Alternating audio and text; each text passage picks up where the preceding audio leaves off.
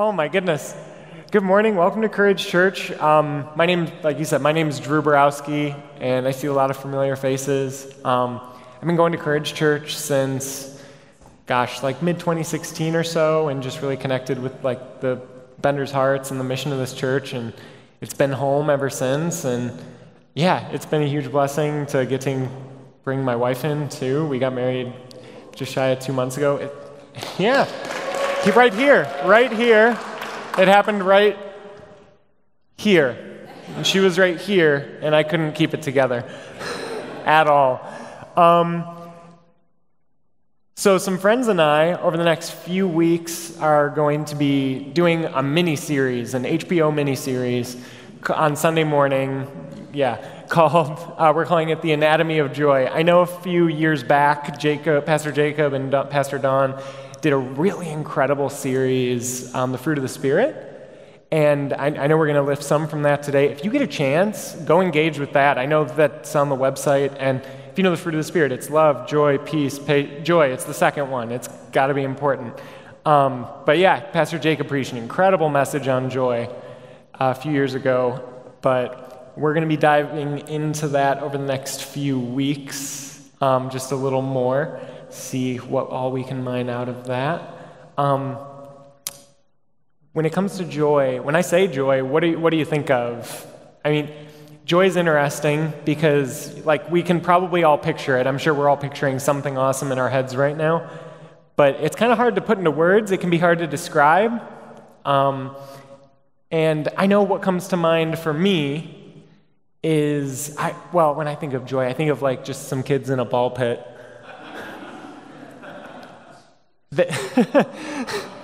That's me and my wife. A few months ago, right downtown, there was a huge ball pit in 1001 Woodward.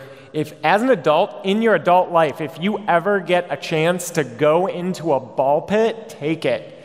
Some of you are frightened and terrified right now of me saying that, because I'm sure there's some grossness. Just put that out of your mind, jump in a ball pit.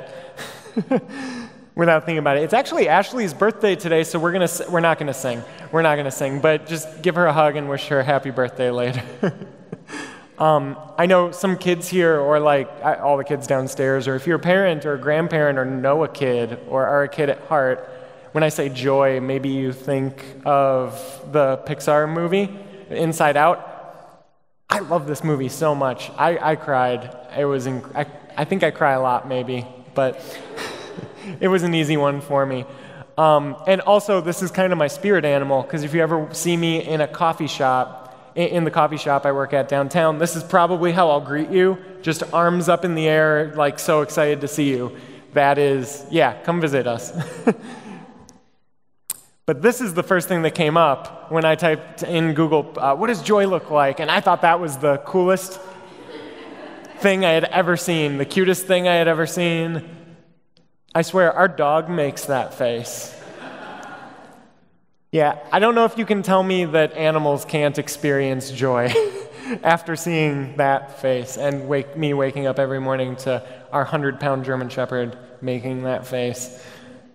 It means he's got to go. But I think these pictures show well. I think something this exercise shows really well is that joy is contagious. That when you see it, you know it. So actually, a few of us, like I said, over the next few weeks are going to be sharing with you what joy looks like in the light of Christ and what it can be for you and the world, practically.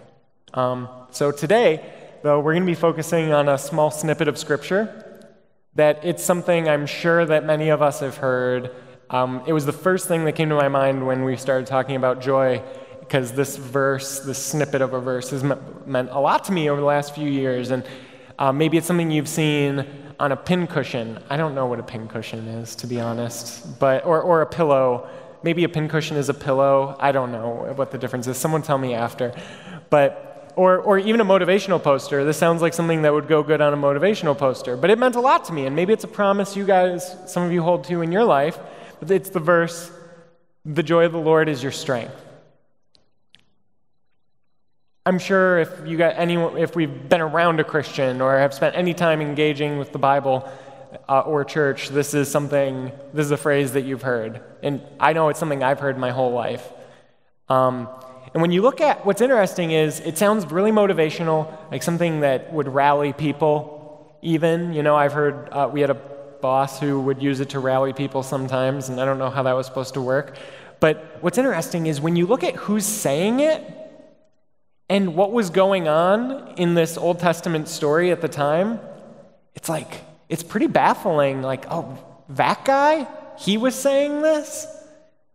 It made me kind of, digging into this over the last, few weeks, this really made me think, have I been thinking about this correctly? Or what does this mean? What does this even mean if that's the guy who's saying it? So if you have your Bibles, we'll use them in a few minutes, but turn to Nehemiah 8. It's probably safe.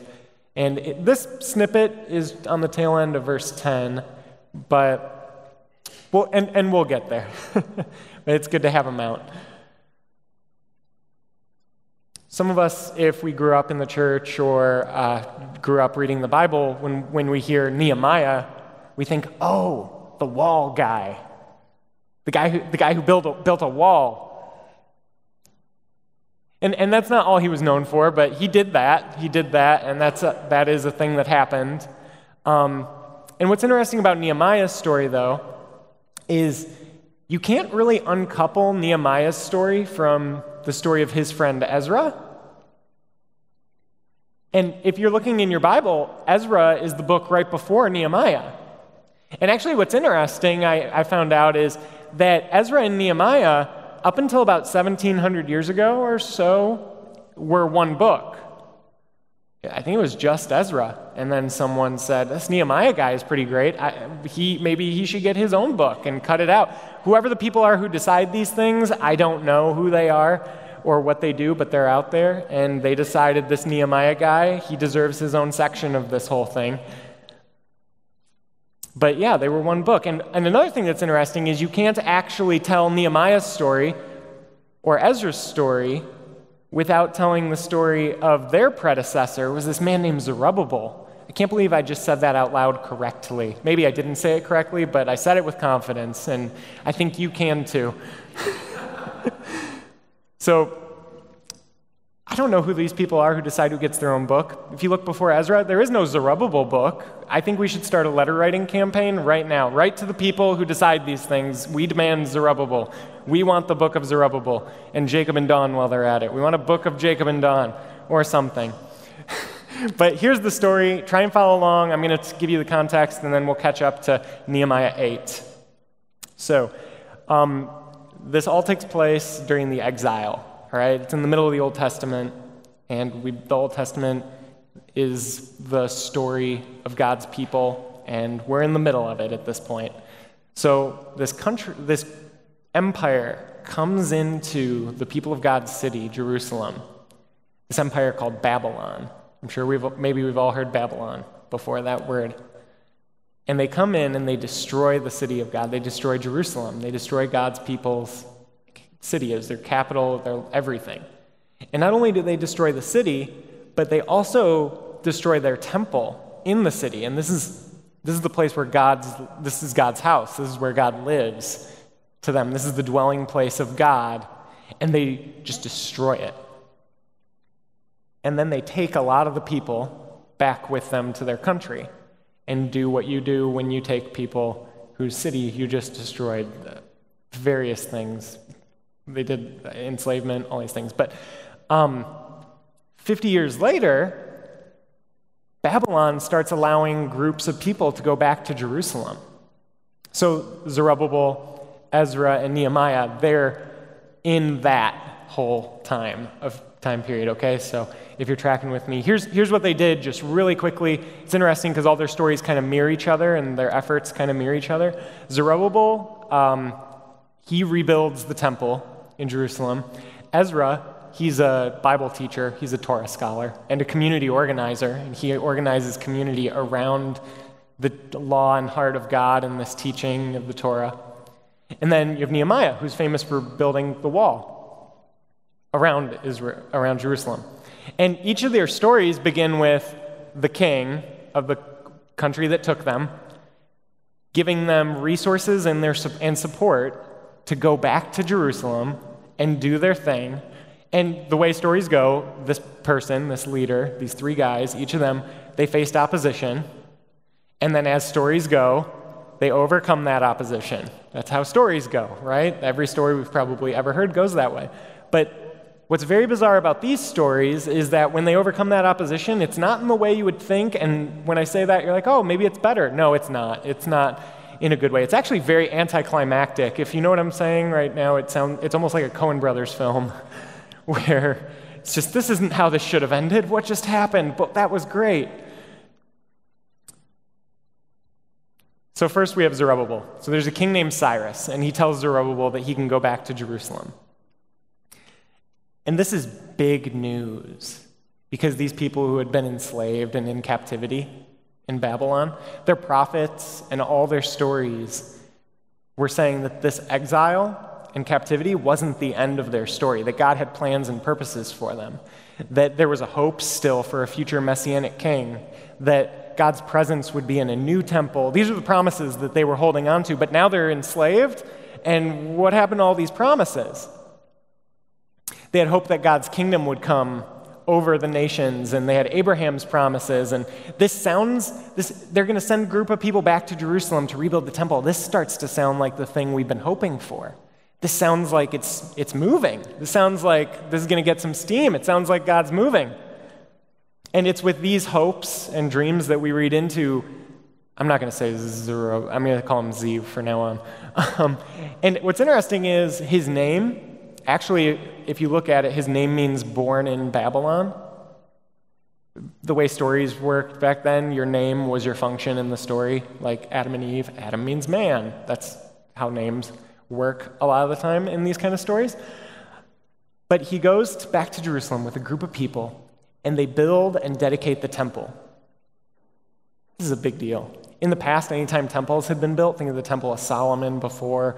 You got the tabernacle in the wilderness when the Jewish people were being led out of Egypt into the Promised Land. Think Prince of Egypt, best movie ever. Every time that they had dedicated a temple prior to this, God showed up in a big way. Fire came down from heaven, it says. That's insane. That's amazing. So these people are saying, oh man, this is everything we've been hoping for. It's going to be big. It's going to be huge.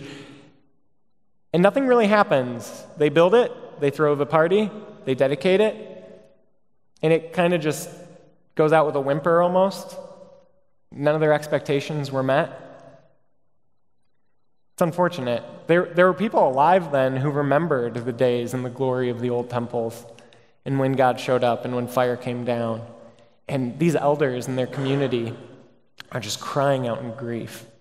It's nothing like the glorious past that they remember or all their glorious hopes for a future that they had been hoping for. And then towards the end of Zerubbabel's story, there it is, all the grandchildren of the Israelites who were not in the exile, so people who were already there just weren't taken, they try to help. They try to help out. They offer their services, just, oh man, this was a bummer, let's help out. And Zerubbabel says no. Just no. Just won't let them help. And the story just ends. It kind of just fizzles out. The thing got built, but it's a shame, kind of, how that went. So then we have Ezra's story 60 years later. Ezra, like I said, he's a Bible teacher. He's a Torah scholar. He's a community organizer. And there was a king named Artaxerxes. I want to say something else. That's not it. We're going to call him Artie from now on. Artie. So Ezra goes to Artie and asks, can I lead a group of people back to Jerusalem? Because we want to teach the Word of God. We want to teach our law, the Torah, the heart of God to the people and organize the community around that. And the king gives him the resources and a group of people and allows them to go back to Jerusalem. And if you were there 60 years ago hoping, oh man, maybe this was it, and then that wasn't it. Oh, okay, maybe this is the thing. Maybe this is the thing we've been hoping for with the promises and the fulfillment. Maybe this is how God's kingdom gets established and Jerusalem gets back to the position it should be in the world. you still have that hope. It's going to bring about all those, maybe this is the time. So Ezra takes his group to Jerusalem. And he learns when he gets there that a lot of the exiled Israelites who were there from 60 years ago started taking wives. Nothing wrong with that, I guess. I understand. And they start taking wives that aren't Israelites.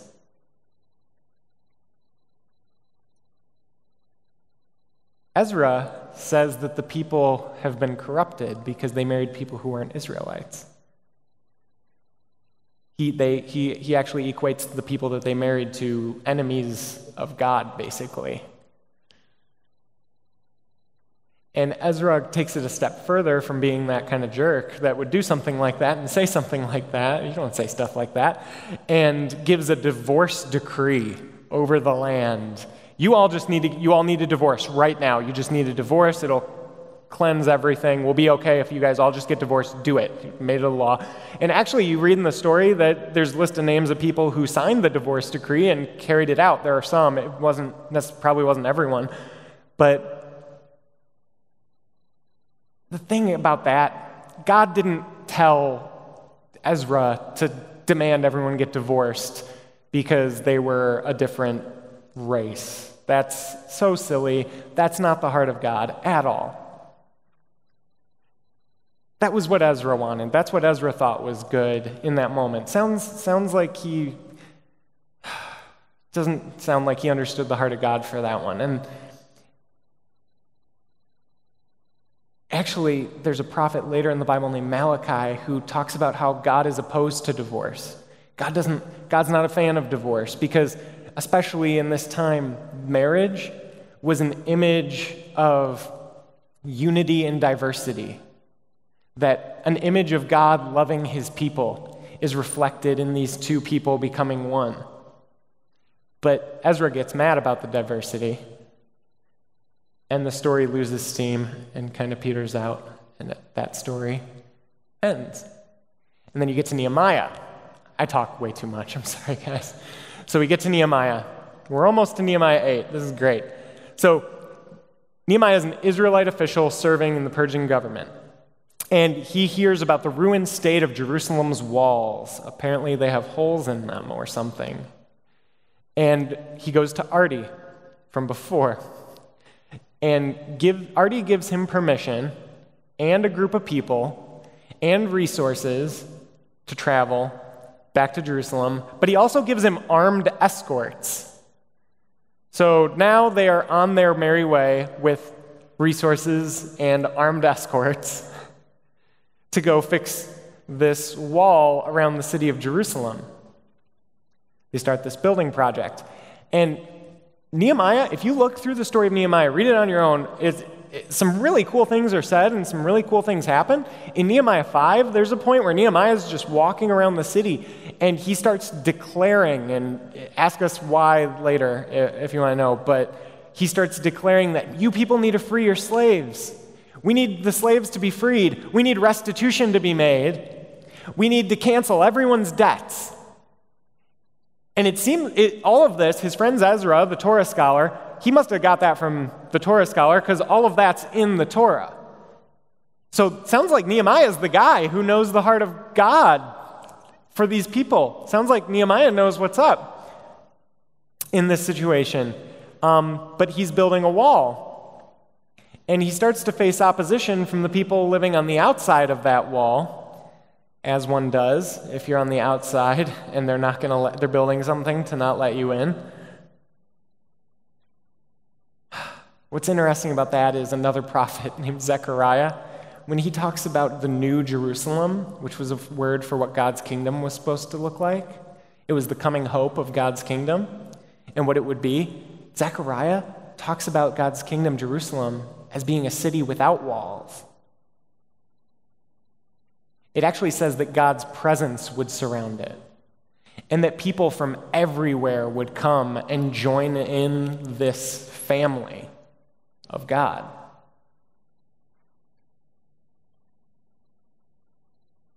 But Nehemiah is here, and he's informing the outsiders that they have no part in Jerusalem. It's just reminding them, yeah, you're on the outside. Stay on the outside. He provokes them to hostility. I guess that's where the armed guards come in. And Nehemiah carries out his vision with integrity and courage and armed guards. But it sounds like it was a vision that was opposed to what this New Jerusalem idea of what God's kingdom was supposed to look like. But that's not going to stop them. So Ezra and Nehemiah, they're friends, and they get together, and they say, okay, there's a Feast of Tabernacles coming up, big Jewish party. It's going to be amazing. It's amazing. It actually just ended last week, which is really cool. Feast of Tabernacles is about to start. Let's throw a massive party to remind everyone of what all this is about, to remind everyone what they're here for, who they are, of their heritage. So Ezra and Nehemiah bring about a spiritual renewal among the people. This party they threw was the greatest revival service in history, probably. It was a party. It was crazy. There were probably 1 million people. The law was read on a wooden platform, as we'll read in a second, by Ezra for 6 hours a day, for 7 days, and the people were just hooked and listening. And there was lots of good food, because the Feast of Tabernacles was going on, lots of good drink. People were confessing their sins. People were making vow renewals to God. People were making vow renewals to the Torah. They were celebrating that the temple was back and that the walls were restored. And this is where we find Nehemiah 8. This is starting in Nehemiah 8, verse 1. This is the ESV. It says, all the people came together as one in the square before the water gate. They told Ezra, the teacher of the law, to bring out the book of the law of Moses, which the Lord had commanded for Israel. So, on the first day of the 7th month, Ezra the priest brought the law before the assembly, which was made up of men and women, and all who were able to understand. He read it aloud from daybreak till noon as he faced the square before the water gate in the presence of the men and women and others who could understand. And all the people listened attentively to the book of the law. Ezra, the teacher of the law, stood on a high wooden platform built for the occasion. Beside him on his right stood a bunch of people whose names I'm not going to say or pronounce. Ezra opened the book. This is in the next verse. All the people could see him because he was standing above them. And as he opened it, the people all stood up. Ezra praised the Lord, the great God, and all the people lifted their hands and responded, Amen, Amen. Then they bowed down and worshiped the Lord with their faces to the ground. The Levites, a lot of names I'm not going to say, instructed the people in the law while the people were standing there. They read from the book of the law of God, making it clear and giving the meaning so that the people understood what was being read. The Levites were basically just translating for everyone who didn't know the language at the time that it was written in. Next verse. Then Nehemiah, the governor, Ezra, the priest and teacher of the law, and the Levites who were instructing the people said to them, This day is holy to the Lord your God. Do not mourn or weep. For all the people had been weeping as they listened to the words of the law. Nehemiah said, Go and enjoy choice food and sweet drinks, and send some to those who have nothing prepared. Other translations say, to those who have nothing. These are the outsiders and the poor and the people who couldn't participate otherwise. Next, the Levites calmed all the people, saying, Be still, for this is a holy day. Do not grieve. Then all the people went away to eat and drink, to send portions of food to the people who didn't have anything, and to celebrate with great joy, because they now understood the words that had been made known to them. So they threw a huge party. They threw a massive party. And in this party, people seemed like they were getting it, and they started to repent from going their own way and not God's way. God has a huge heart for people, inside and outside. And when they did decide to follow God's heart for the law, the poor and the outsider who didn't have the means to participate in this huge party were fed and included, is what those last verses say. See, that's what brings the Lord joy. Our verse we're looking at is that the joy of the Lord is your strength. And he says that right after he says, bring the poor the food. Bring the people who don't have means to join in the food. That's how God is honored. It's when we get it. It's when we get his heart.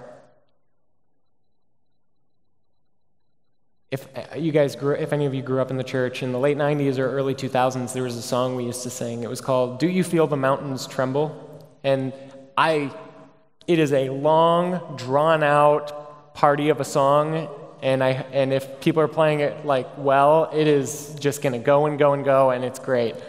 We were kind of reminiscing about it earlier. And actually, at the end of the chorus, I remember there being a line that I never understood where he says, songs that bring you hope, songs that bring you joy, dancers who dance upon injustice. And I was like, I don't know what that means. I don't know if that's in the Bible. It sounds like it's just a throwaway line, but it's not. The kind of party we're talking about is the kind of party that dances upon injustice.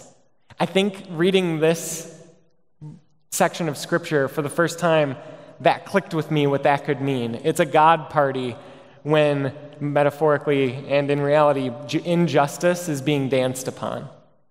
We get to see it every Wednesday, Monday, when we've had services out at the at the reconciliation table. When Jeremiah or James, the biggest smile, bust people in who I don't know if they would have been able to get there otherwise. And when we're able to help anyone, we want to make sure that anyone who wants to can be included in that. And I believe wholeheartedly that that brings God joy. The joy of the Lord was their greatest strength. Not military might. I'll get to that part in a sec. But you remember J.P. Dorsey? He preached here last Sunday morning. He was actually one of my professors in Bible college. He's one of their professors in the master's program. He made us do a book called Strength Finders. Has anyone here done Strength Finders 2.0? My dad has. Emily has. Ashley has. I knew that. Strength Finders. You take a test. I think it's $20, and a lot of it's for businesses and for churches. But they outline out of these 50 strengths. Here are your 5 greatest strengths, 5 greatest weaknesses. Here are some things you need to work on. Here are things you're good on. Let's utilize these. And it's funny because I remember JP looking around the room. He's like, "Okay, Drew probably got positivity," and I'm like, "Yeah, that was my number one." Just like that joy we saw earlier. Like, yeah, but even more like this. Who talked last Sunday? He goes, "Okay, who got a strength called woo, spelled WOO?" And I'm like, "Woo!" And it's exactly what it sounds like. It's woo. Well, there's more to it, but yeah. So think about it this way. If the strength of Drew, I guess, is positivity and something called woo, their strength, if Israel took Strength Finders, when Nehemiah was saying this, if they took the test, they would say their strength was the joy of the Lord.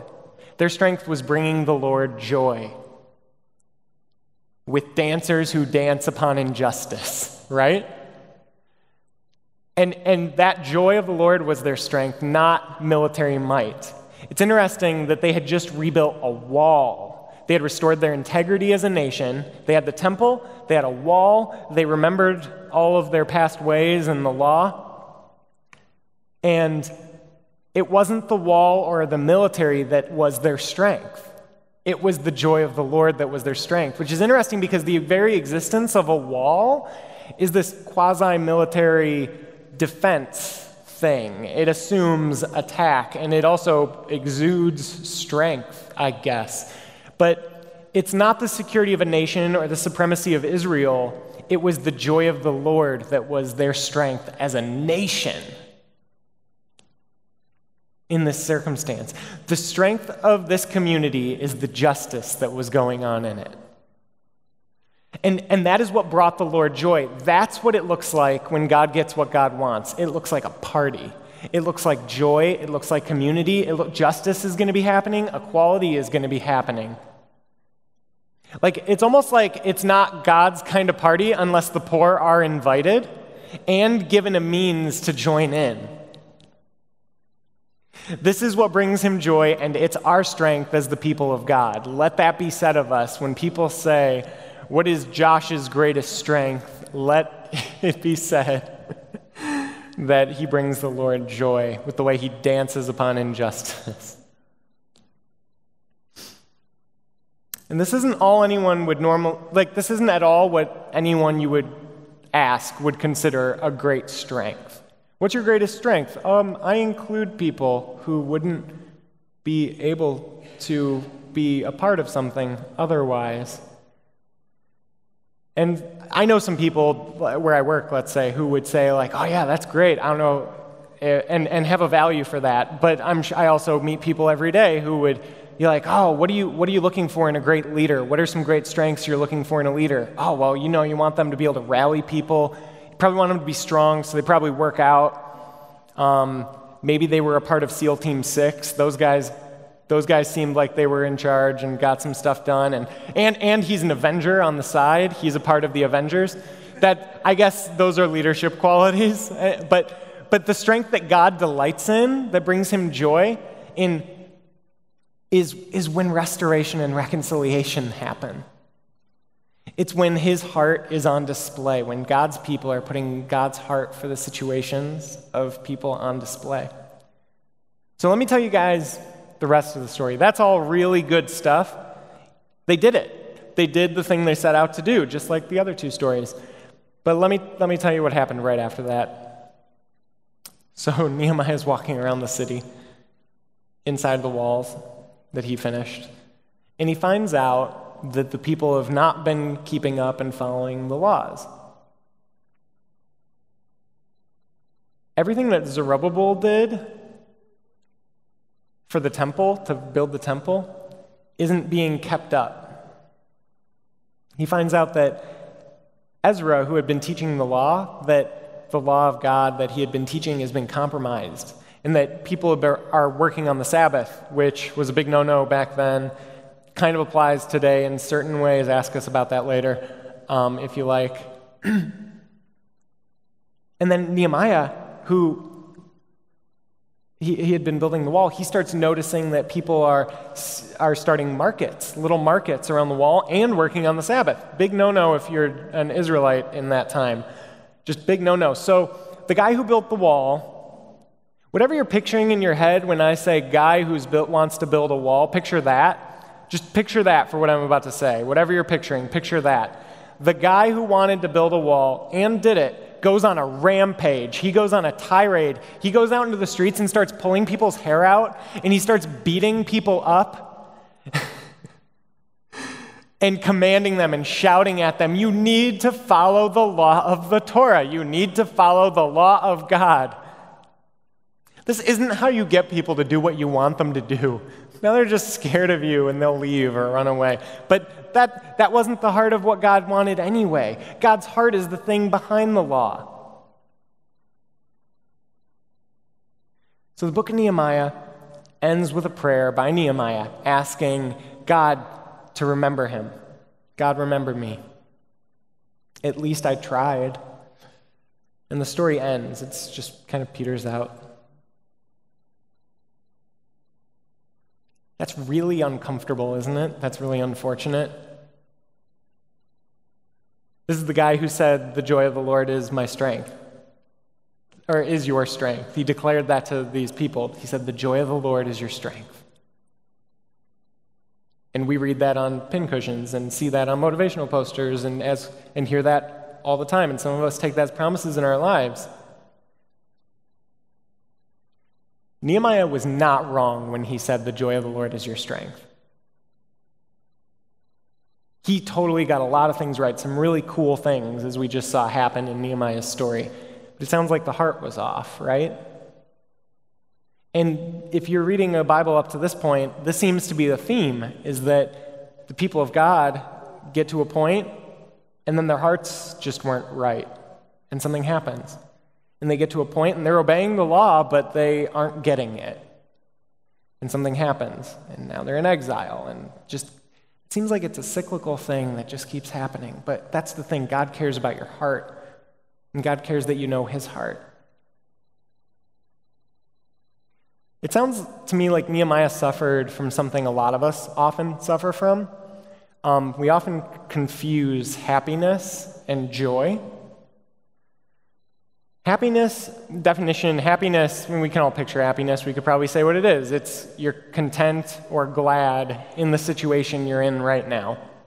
But the thing is, when you hold so tightly to something, anything, really, it can be happiness, it can be anything, but when you hold on so tightly to something and you're not wanting that thing to change, you're always going to be disappointed. Unfortunately, you will always be disappointed. If you want to stay happy, you'll always be disappointed. Because the very nature of happiness is that it's fleeting, and that's not a good thing. That's a beautiful thing. It's here and then it's gone. I think back to the time that my wife and I were in a ball pit a few months ago, and there's a smile on my face. It's beautiful that we were in a ball pit and that we're not in one right now and haven't been since.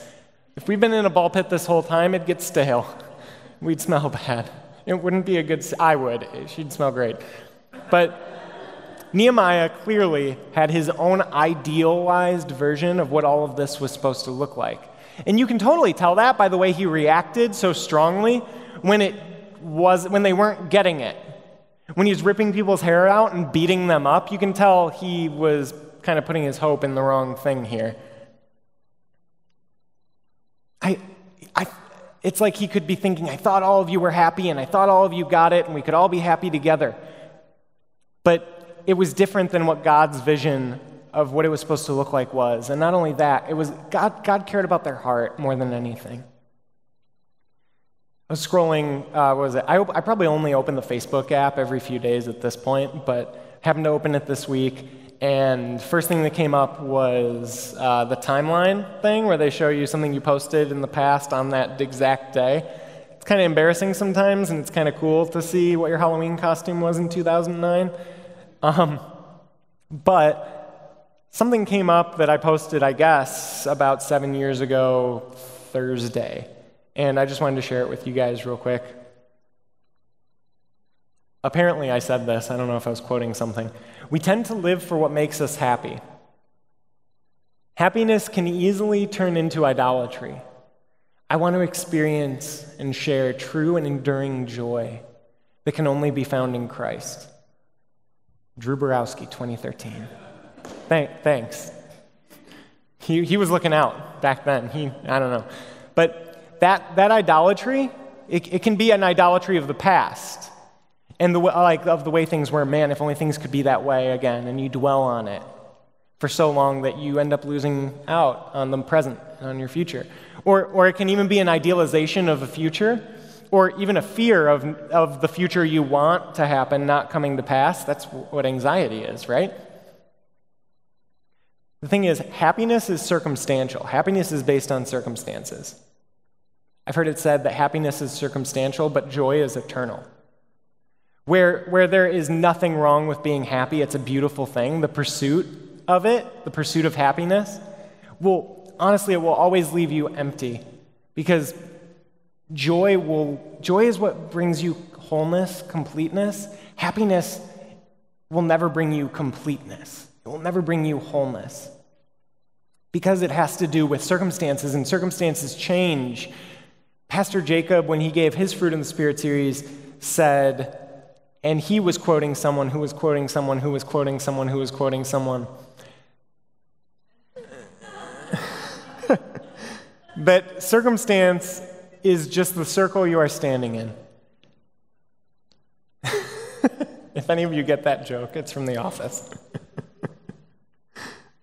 You can leave that circle you're standing in, and you can change your circumstances by doing that, but then you're just in other circumstances, right? And usually we stop there, and especially America, it's like a tenet of what we do, is the pursuit of happiness, right? But, happiness is this external thing. Joy is an internal thing. And while you can step out of circumstances, joy, it's a choice. It's an inward choice. Sometimes. You choose it sometimes. It's the attitude that God's people adopt. It's what we need to be known for. If you're dancing upon injustice, that's the fruit of joy, by the way. Christian joy, Jacob said, Christian joy is a profound decision of faith and hope in the power of Jesus' own life and love. It taps into the heart of God for the world, and that is what gives us strength and determination to change things. See, joy is not complete without hope. Hope for a better world. You need the picture of how it could be. This is something in the story of Zerubbabel, Ezra, and Nehemiah. This is something that they had. They had the picture of what it could be. They had that hope. And by the third time, I'm sure they were sick of hoping. I'm sure they were tired of hoping. But they found a joy, even for a moment, because justice was being done. You can see it in the story. They threw a God party. You know, Jesus, the Bible says in Hebrews that for the joy set before him, he endured the cross. He knew it was coming. He asked God to take this cup from me, that it would pass from me. We know he knew what was coming. He did it anyway. And he did it for you, and he did it for me. And he did it with us in mind, and for everyone who ever lived, and he was happy to do it. He had that picture of what this could be, and man, I don't know a better example of dancing upon injustice than the subversive act of dying to kill death itself, to all the things that are loaded into that for our redemption. And the night before that happened, on the night, knowing full well what was going to happen to him, on the night he was betrayed, he was around a table with his friends and people that were just about to betray him and people who were just about to run away and not be seen again in the story for a while, and people who were even about to deny that they ever knew Jesus, and he knew that. And in the midst of all of that, he took bread, right? And he gave thanks. And he broke it. And he shared it with the people who were about to fall short, do these things that weren't right. And then he took wine and he gave thanks around the people who he knew were about to do these horrible things. And he said, "Remember me." And they all drank and they all ate. I don't think it would have been possible without that moment for him to do this. Joy manifests itself into the world through thanksgiving. If you want to ask the question, what brings joy? It's the hope of the righteous. Often in Scripture, if you see the word righteous or righteousness, the word is interchangeable with justice. The righteousness of God, the justice of God. It's making things right, and people who are making things right. What brings joy? The hope of those who are dancing upon injustice. Hope is what brings joy. It's the hope of the righteous. It's those who want to see justice and enact it in the world. It's made manifest through thanksgiving. So when we take this bread and drink this stuff,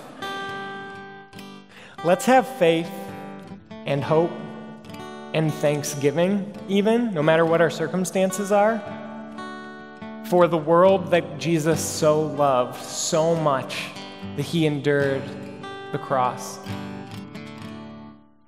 It does start with us. These things change lives. When people know joy when they see it, and you know someone who's experiencing joy and living in joy when you see it. Let's be that kind of light. Let's be the people who know how to party that way. Let's be the people who dance upon injustice. People will be able to see it on you. Let's be people whose greatest strength is known in that we are enacting the justice of God on the earth. Let's know that we are bringing him joy and that it's contagious.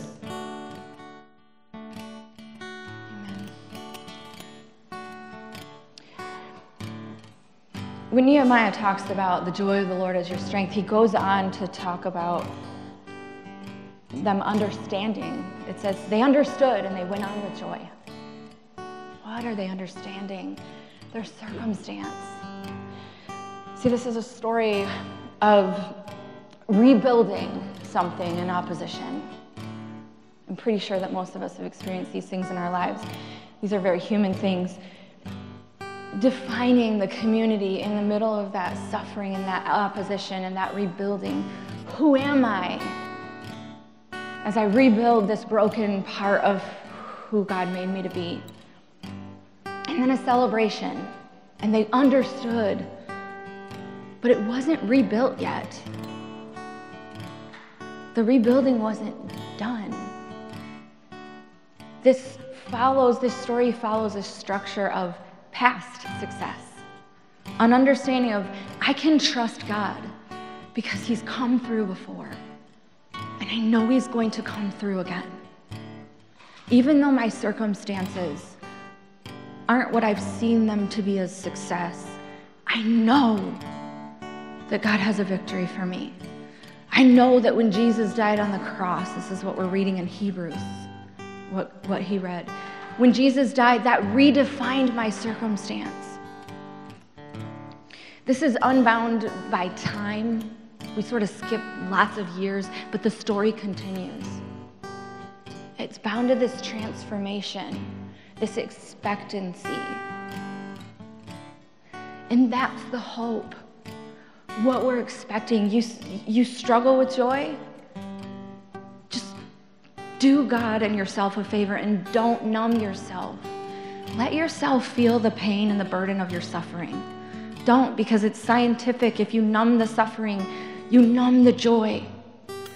But if we can continue to feel and think about what God has for us in our brokenness and our suffering and where God's promising us, and maybe you don't experience that this week or today, but the joy of the Lord, it's not your joy. You'll eventually exude that, but your joy might come later. It's his joy of saying, you're broken, but I have something so whole and so beautiful for you. And he looks at you and says, I'm so excited to pull you out of your brokenness and your opposition and your suffering and put you in wholeness. That's the joy that he has when he looks at you. The joy of your victory. Do you have a glimpse of that joy? When you get a glimmer of it, when you get this feeling that God's just holding you, he's so excited for you to receive your victory. Don't let go of that. That is hope. The joy of the Lord is our strength, not the joy I have when I think of the Lord. Be careful,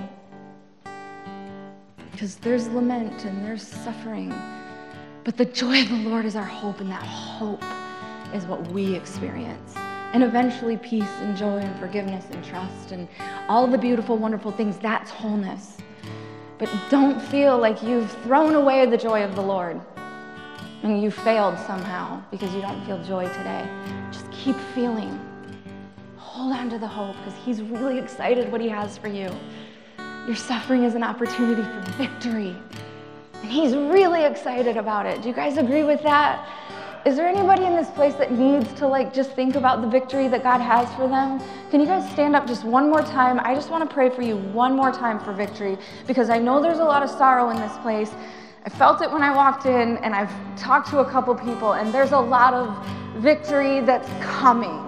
So I want you to just close your eyes, lift your hands to Jesus, and I want you to imagine how excited God is right now over your world. There's a victory coming, and he's saying, hold on. My victory is yours, and it is coming. God, I thank you for the suffering that we go through. Yes, I thank you for it, because it's the opportunity, God, for you to step in and do what only you can do, God. And we're saying right now, I receive your joy over my life, and I receive your victory in my world and in my suffering. God, I open up and I receive it. We receive it in Jesus' name. Spirit, that you would guide us and you would encourage us, and you would be the joy that carries us through the day, and we would begin to feel the peace beyond the understanding and the joy that you give us. And out of that, we would experience joy and happiness in our lives. Thank you, Jesus. We love you. We receive it, and we claim a victory. It's coming, and we know you've promised it to us. We love you in Jesus' name. Amen. Okay, before you're dismissed, real quick, I just want to let you know Brian Lidbeck is coming next week. He's one of my professors. He and JP are like buddies, but he's going to be very different if you're here for JP than probably anything you've heard from us. It's going to be amazing. He's got a doctorate in pneumatology. Yeah, does anybody even know how to spell that or what that even means? Doesn't matter. Show up. He's got the funniest dad jokes on the planet, so if you need some joy and some laughing for some healing, come, because he's an incredible presenter. He's one of the smartest men I know. I probably put him in the top 5. He's a genius. So come, you will not. And next week's a time change, so like go to bed early, because your phones will change for you, but you might feel tired. Show up, please, because Brian he'll bless your socks off. You will really enjoy this. So, and we have a slew of just voices up here. So I hope you guys are enjoying this. There's more to come. Please continue to just take this in, because it's a lot of different perspectives, and we want you guys to see all of this.